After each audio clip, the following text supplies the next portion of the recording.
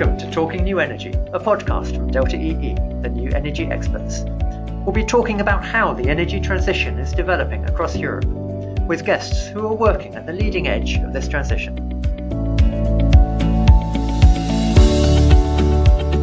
Hello, and welcome to the episode. Europe has built up one of the best gas distribution infrastructures in the world. There's one problem, though.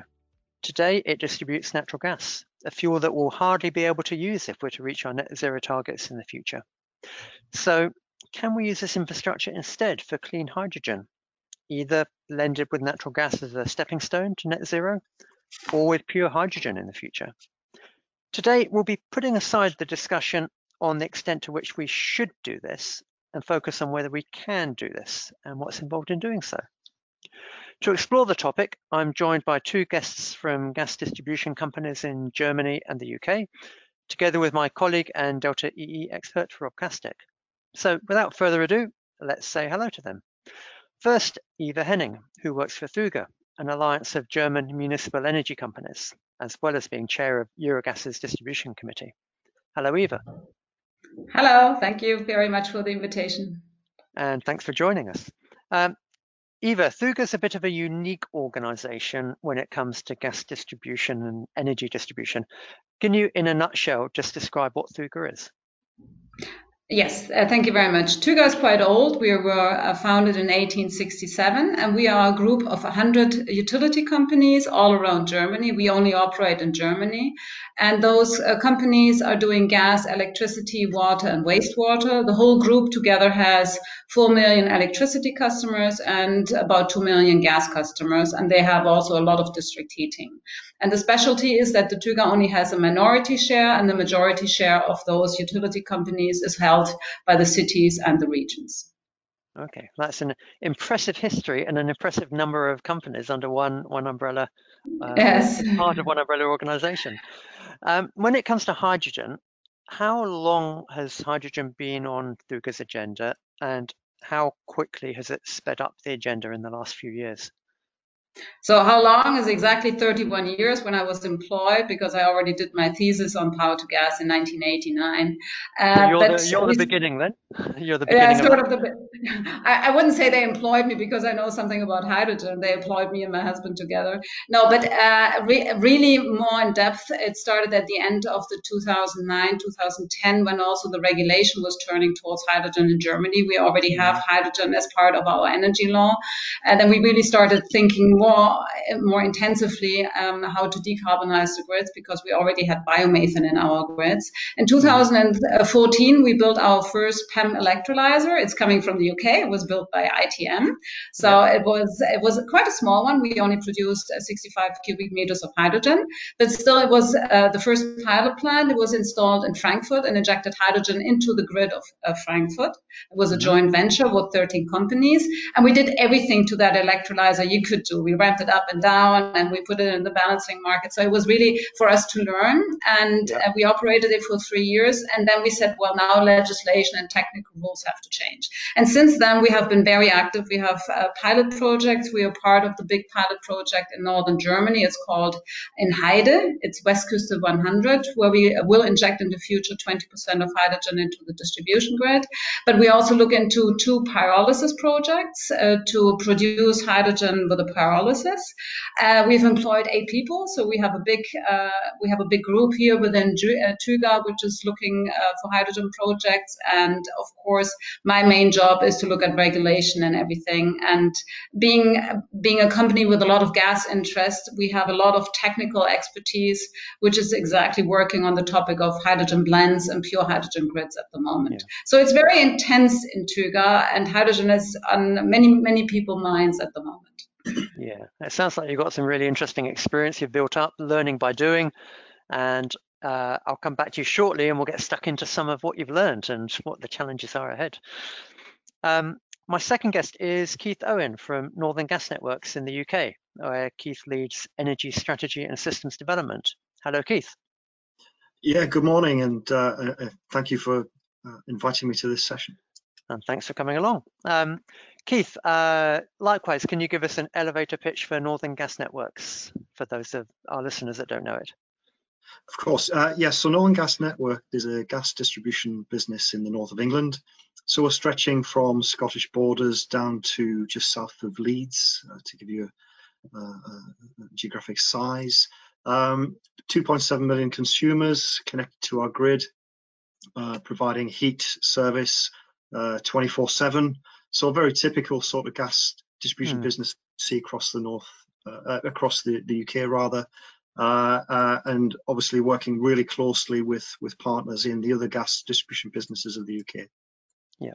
Okay. Thanks. And your company sparked a lot of the interest in the UK, I think, back in 2016 with your H21 study around the City of Leeds. Can you tell us a bit about that H21 project? Yeah, of course. And as you might expect, things have moved on significantly since that initial paper. And back then, the H21 Leeds Citygate report, as it was released at the time, was just looking at a concept. Is it possible to convert a gas network from natural gas as we know it today and run it with 100% hydrogen? And in doing so, decarbonize the heat story of what we have in the UK. So that was where we started with H21. And that has just grown arms and legs since that time to really explore the technical complexities of that, what is a fairly simple question. And is there a fairly simple answer? We'll unpack it a bit in a bit, but what did that initial study, how much of a simple yes, no, maybe was the answer? So the original report concluded that it was technically feasible to do this. And since that time, we've had a number of different projects within the H21 program, which is really exploring those challenges in a lot more detail to establish the long-term safety case to allow us to transition across. Great. Okay. Likewise, we'll come back shortly and dig into some more of those findings, some follow-up projects.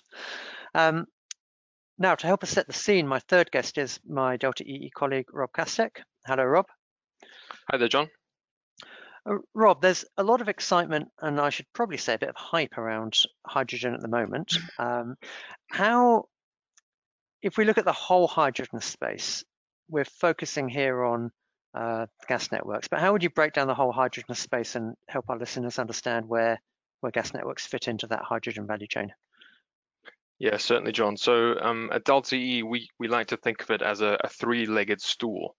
So the first leg of the stool being the sort of the production of hydrogen, the second leg being sort of the distribution and the storage of hydrogen, and the third leg then being the utilization, so the actual use of the hydrogen. And when it comes to the use, we typically break that down into sort of the transport, industry, heat, and power segments.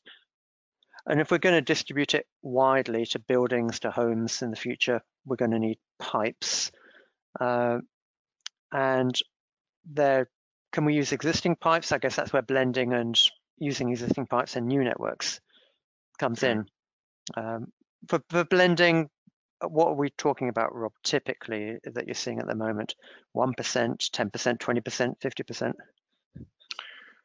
So for blending, the typical sort of projects and trials that are being looked at today are sort of typically around 20%, but there are some sections of networks in Germany in particular, actually, that are also looking up to 30% or are planning to look up to 30% as well. Okay, so quite significant amounts. And in terms of how much activity there is, if we're looking at new pipes, existing pipes, blending, or pure hydrogen, how much activity is there across Europe? Can you give our listeners a sense of whether it's just starting, it's a handful, or there are tens, or it's going on everywhere? So the short answer is there's more going on in blending currently across Europe, but it's still quite small scale. So usually there's sort of trial networks or sections that are separated in the networks that will then blend a little bit. And if you look across Europe, the sort of leading countries are definitely sort of the UK, Germany and Netherlands, and France as well, I would say.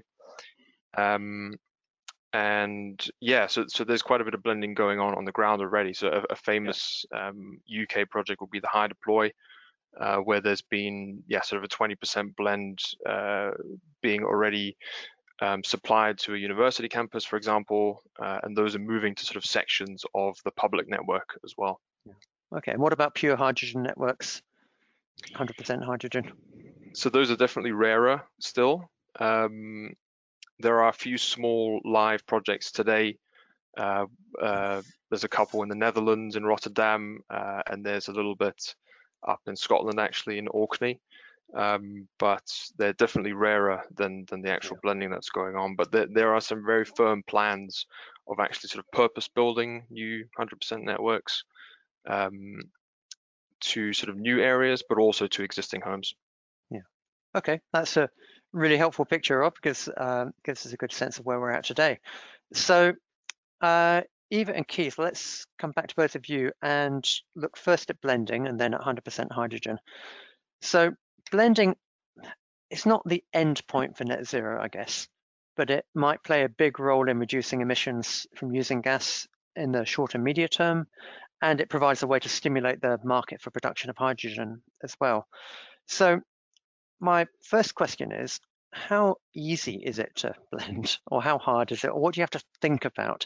Is it a case of just shoving up to 20% in the network and sit back and relax, or what's involved in planning and doing that?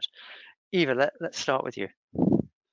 It's quite easy. You just build a blending station and then you inject it, I could say. Now, it's assume that you have somebody who's producing the hydrogen, and as soon as you have somebody who's also delivering the hydrogen when you need it, so you need to have security of supply. So if you take this assumption, as a DSO, I think it's quite straightforward. You have to look at your grid. You have to look at the components which are installed in your grid. You have to make sure that they can take whatever blend you want to inject, which for most of the DSOs, I think, is easy as long as you have a polyethylene grid. In Germany, we don't have any more cast iron, so we don't have to worry about that. We have mostly polyethylene. Polyethylene can go up to 100%. You still have to analyze what kind of components you have, if there is anything in there which might be affected with the hydrogen. So that's step number one. What might an example of that component be for?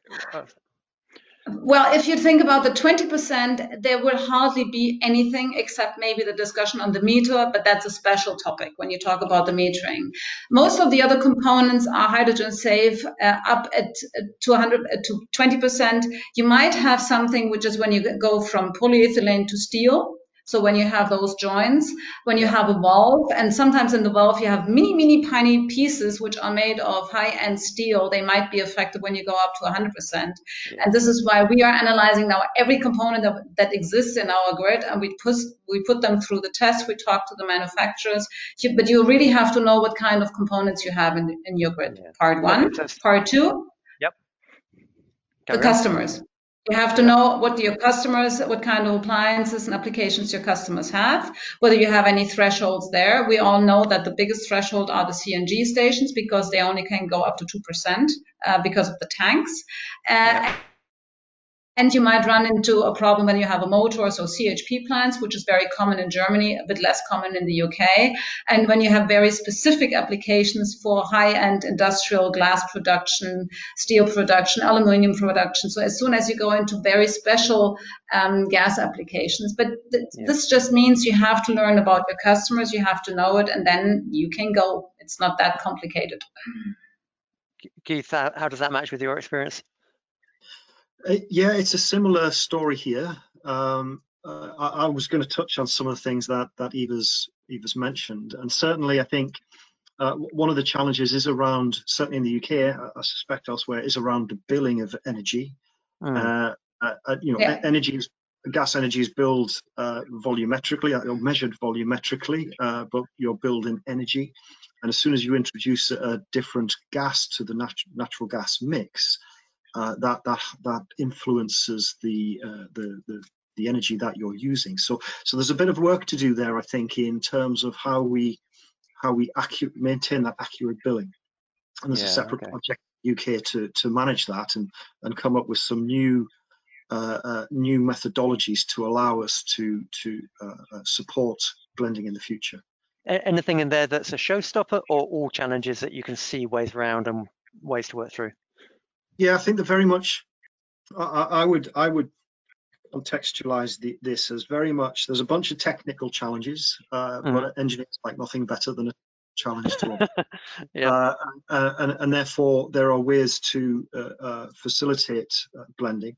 There are then the regulatory and market challenges which need to be addressed, so that really we just need to make sure that each and every customer that's out there is protected, is provided with the right sort of service, so they pay for the energy that they're receiving, that we can manage the gas quality composition in a stable way, so that some of the larger users where that gas composition is really quite important to them, they know what they're going to be getting 24/7. Yeah.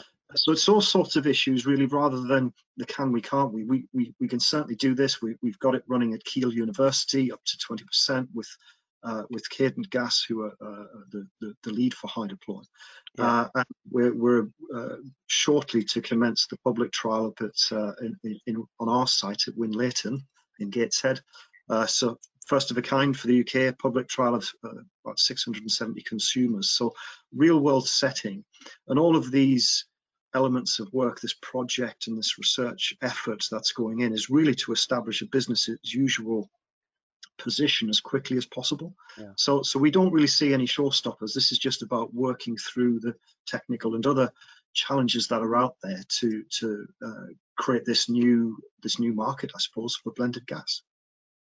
Eva, how much would you describe it as business as usual for blending today, or how far away do you think you are from business as usual to be able to blend lots of different sources of hydrogen into your network?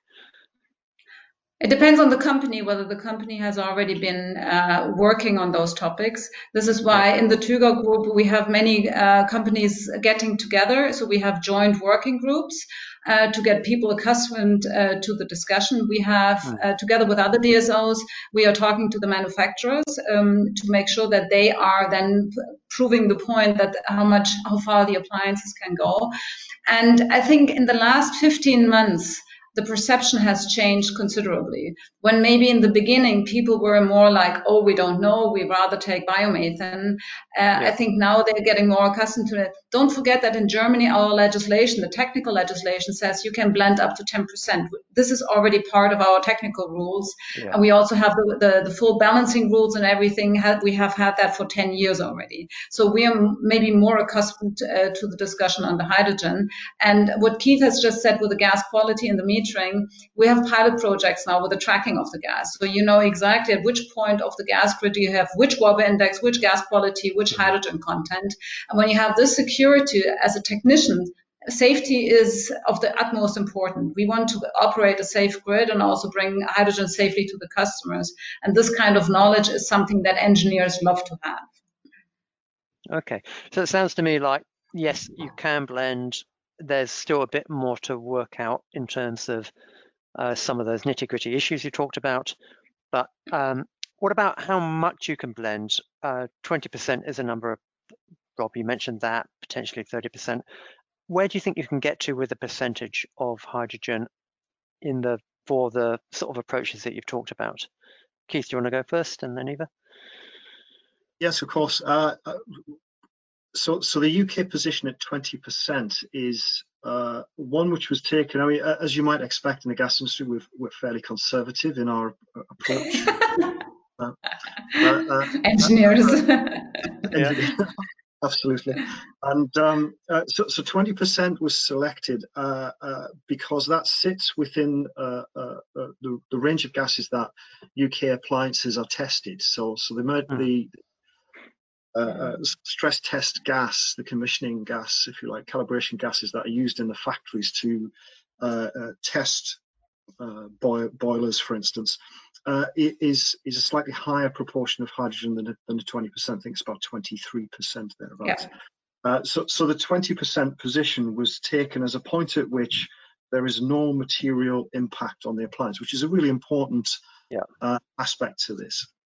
Now, I've seen some research out there that suggests 30% is equally equally valid. I think I saw that from, I think it might have been Cardiff University, but for the moment at least, we are holding to that position because we think that allows us to do, you know, a reasonable amount of decarbonisation. I think that's about 6 to 7% carbon reduction, and get things moving. Now, if there's an easy win to shift to a slightly higher percentage in the future, I think that's fine. But at the moment, we just need to get to a business as usual position.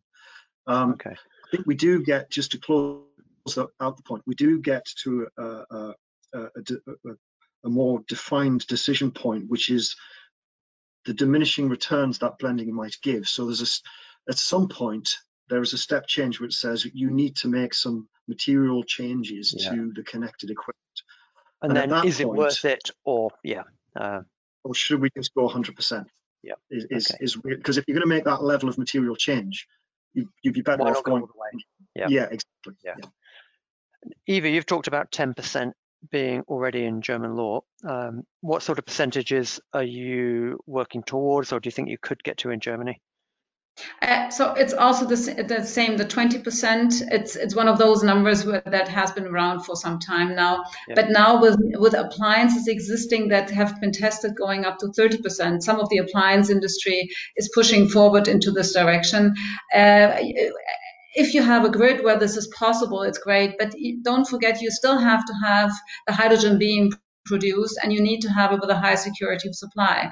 So we are depending very much on this question: how much can we blend? On where are we? Are we connected to a hydrogen backbone? When will we be connected to the hydrogen backbone? Do we have a hydrogen production close by? Do we have a hydrogen production close by which is producing in the wintertime? Because I don't need it in the summer, I need it in the winter, and I need it with the swing that we have. So there are a couple of things, and as Keith has said, the low-hanging fruit is to blend as much as you can without having investment into the appliances and the applications. The next step is then the question, where do you jump to? I don't envisage a jump from 20 to 30 to 40 to 50.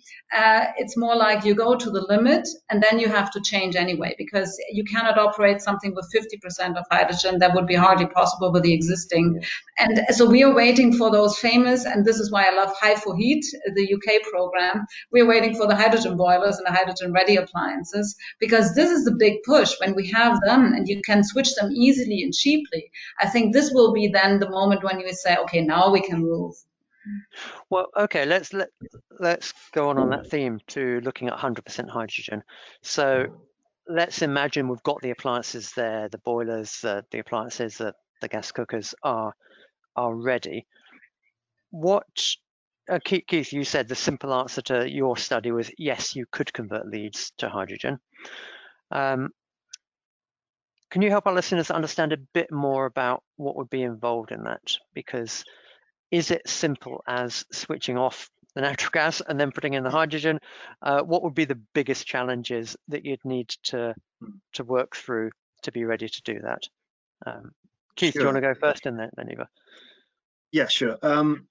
So as mentioned earlier, the H21 work that was done back in 2016 established it was technically feasible to convert a UK gas network. So it wasn't necessarily specific to Leeds. We used that as a suitably technically challenging example, but it was applicable from a UK position. And in terms of what that what we're striving for here, the prize is that we can repurpose our existing infrastructure. That's really where we need to drive to, because that maintains low cost. Maintains what customers are used to seeing. We're not having to dig up the streets and so on in order to put new asset in. So it's a really important aspect of H21 is that repurposing perspective. And what's the biggest part of that repurposing, or is it relatively small? Is it all suitable? So where we are at the moment, the H21 program has just about closed out phase one. A report will be produced this quarter for the public to read through and hopefully enjoy what they see. And we're now in the phase two. And what we're trying to do here is the UK's gas infrastructure is slightly different to Eva described in Germany. We've still got a reasonable proportion of iron in there. Which poses slightly different challenges to the plastics. So there's been a lot of work undertaken both through the H21 program, the H100 program from Scotia's Scotia colleagues, through HyDeploy and so on, looking at the material science and understanding the impacts hydrogen might have on all of the different components that are out there, from polymers to rubber to plastics, brass, tin, steels, you name it. Okay, because it's not just the pipes, it's the joints, it's the compressor stations, it's everything in there. There's quite a lot. Yeah, it's valves, it's regulators, preheat systems, all those different components. So there's been a lot of work looking at that in the lower pressure, in the distribution side of things. More recently, we've seen some really great work spinning up through National Grid, looking at the high pressure, the 40 bar and above type or 20 bar and above type pipelines, to really start to understand the challenges there too, because they've got sizable compression systems and so on. So there's an awful lot of work going on looking at that. What is the impact question? And finding answers and mitigations for that. But we're now starting to move from a distribution perspective beyond the can we do this challenge, which we've gone through, to the how do we do it.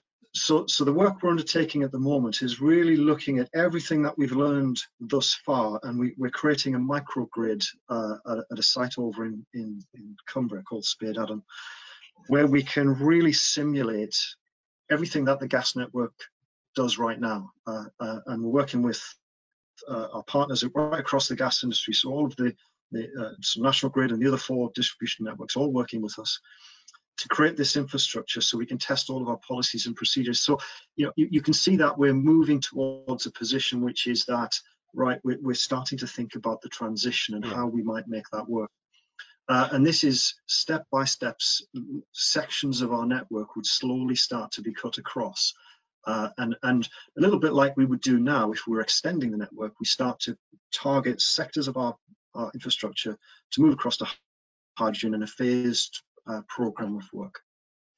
Okay. So in principle, yes, it's doable, but the devil's in the detail, and there's a lot of detail to work through. But you're now getting to the stage where you're looking at, okay, practically what might this involve? Yes. Eva, from your perspective, 100% hydrogen, how close, far away are you? What are the big challenges? How much focus is there on that in Germany at the moment? So we have to make the distinction between existing natural gas grids and new grids. So what we are looking at now is a new grid that we want to build in an extension, which is fairly easy then to do this in hydrogen because it's the same material as we use.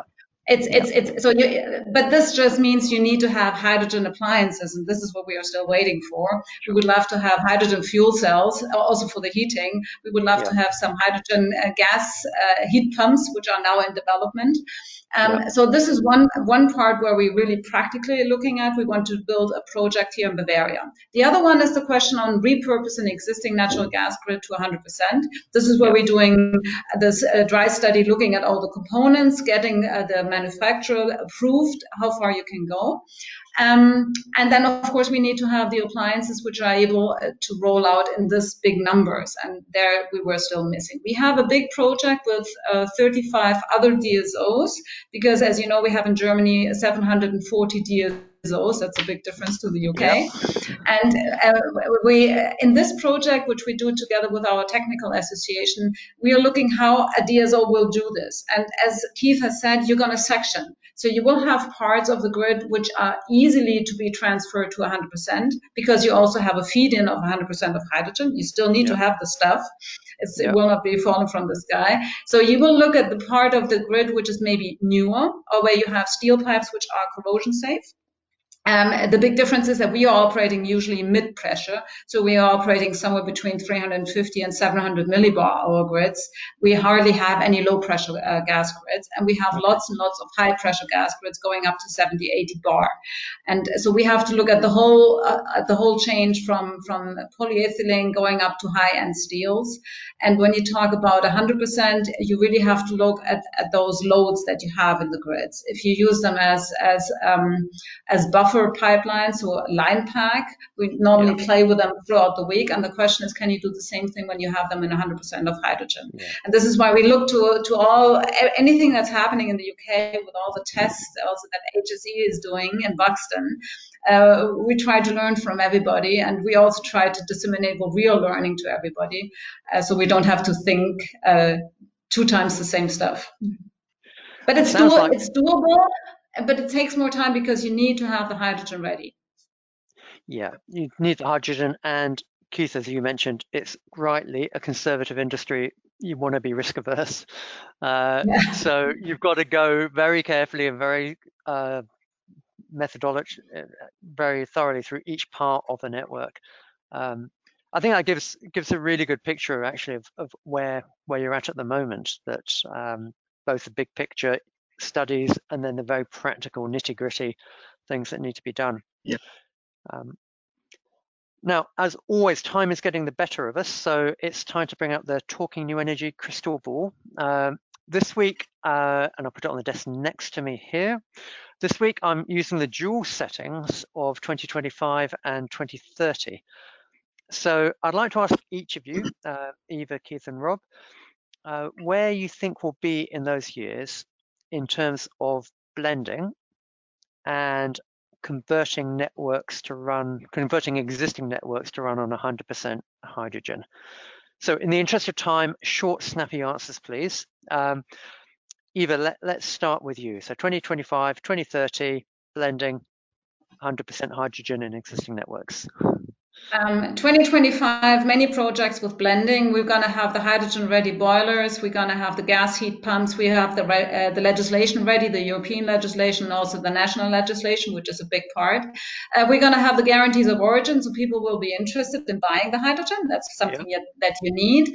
And we will have first projects where you have pure hydrogen, probably in newer grids, so they can be built exactly already for pure hydrogen. 2030, I think we will have in Germany at least 20% of hydrogen in the grids in overall, which means we will have grids which have more. We have other grids which have less. The hydrogen backbone, which will start in 2025, the hydrogen backbone will be advanced. So we will see hydrogen backbone going at least to the mid of Germany. And maybe if we're lucky, we're going to get some hydrogen from the east, from the Ukraine. So it's going to be fed from the northwest, coming from the North Sea. Europipe being converted to hydrogen, and then having some hydrogen coming in from the east. So a lot of activity in this decade. That's an exciting picture you've painted. Keith, how about you? Yeah, top that, I guess, is the challenge.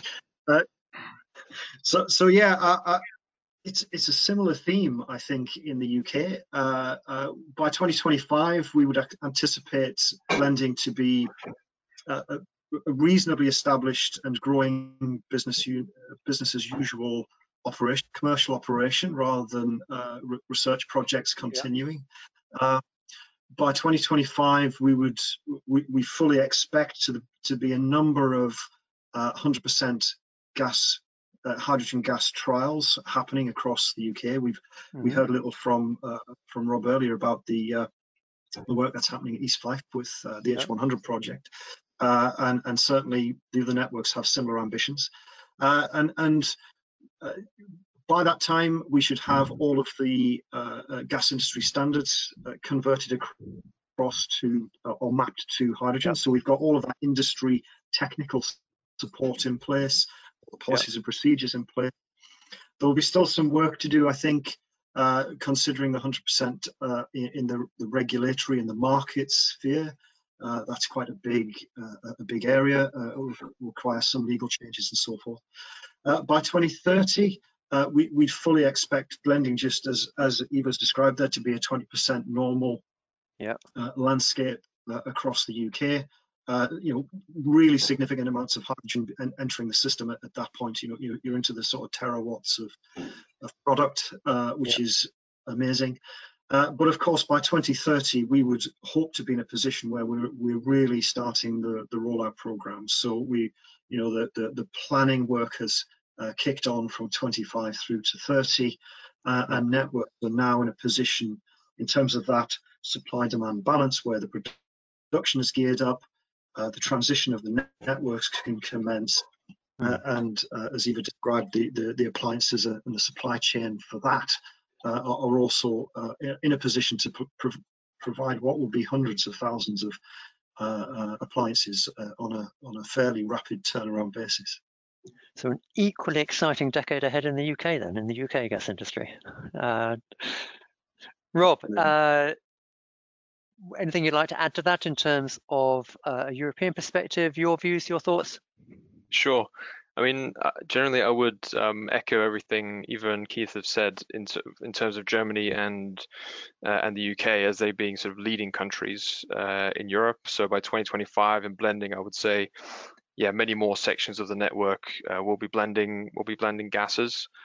And maybe the countries that have signaled that they want to trial them today across Europe, they'll be starting to do that by 2025. I think for 100% networks, we'll probably see a few more kind of purpose-built 100% networks and not so much of the conversion yet.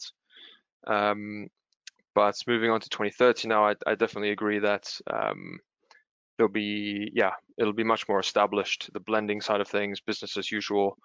And on the 100% side, I do think there'll be a lot more efforts towards converting the existing infrastructure, especially in the leading countries. Well, Rob, you had that very nice analogy of the three-legged stool, production, distribution, and storage and utilization. And Eva and Keith, I guess from what you both said, you'll be ready by 2025 and 2030 from the distribution side, from the bits that you're responsible for. So an exciting decade ahead for decarbonisation in general, and particularly for the gas sector. And it's been great hearing about your experiences, your plans, the challenges, how you're looking to get over them in Germany and the UK. So thanks very much, Eva, for joining. Thank you very much. It was great. Thanks, Keith. Thank it was a good combination. Yeah, Keith. Complimented each other very nicely. Thanks to Keith. And thanks very much, Rob. Thank you, Robert. Thanks as always to everyone for listening. Hope you enjoyed that episode, and we'll be diving into other aspects of hydrogen in the near future, I think, in a couple of episodes looking at hydrogen boilers in particular and the challenges in developing them. So thanks very much, everyone. Thanks to everyone for listening, and look forward to welcoming you back to the next episode soon. Goodbye. If you're as passionate about the energy transition as we are, then please keep in touch. You can follow us and me on Twitter, LinkedIn, or subscribe to the podcasts on your chosen podcast platform. If you like the podcast and like sharing, then please do rate us. And to listen to archived episodes, to read transcripts, and to see the latest Delta EE insights, then please visit www.delta-ee.com.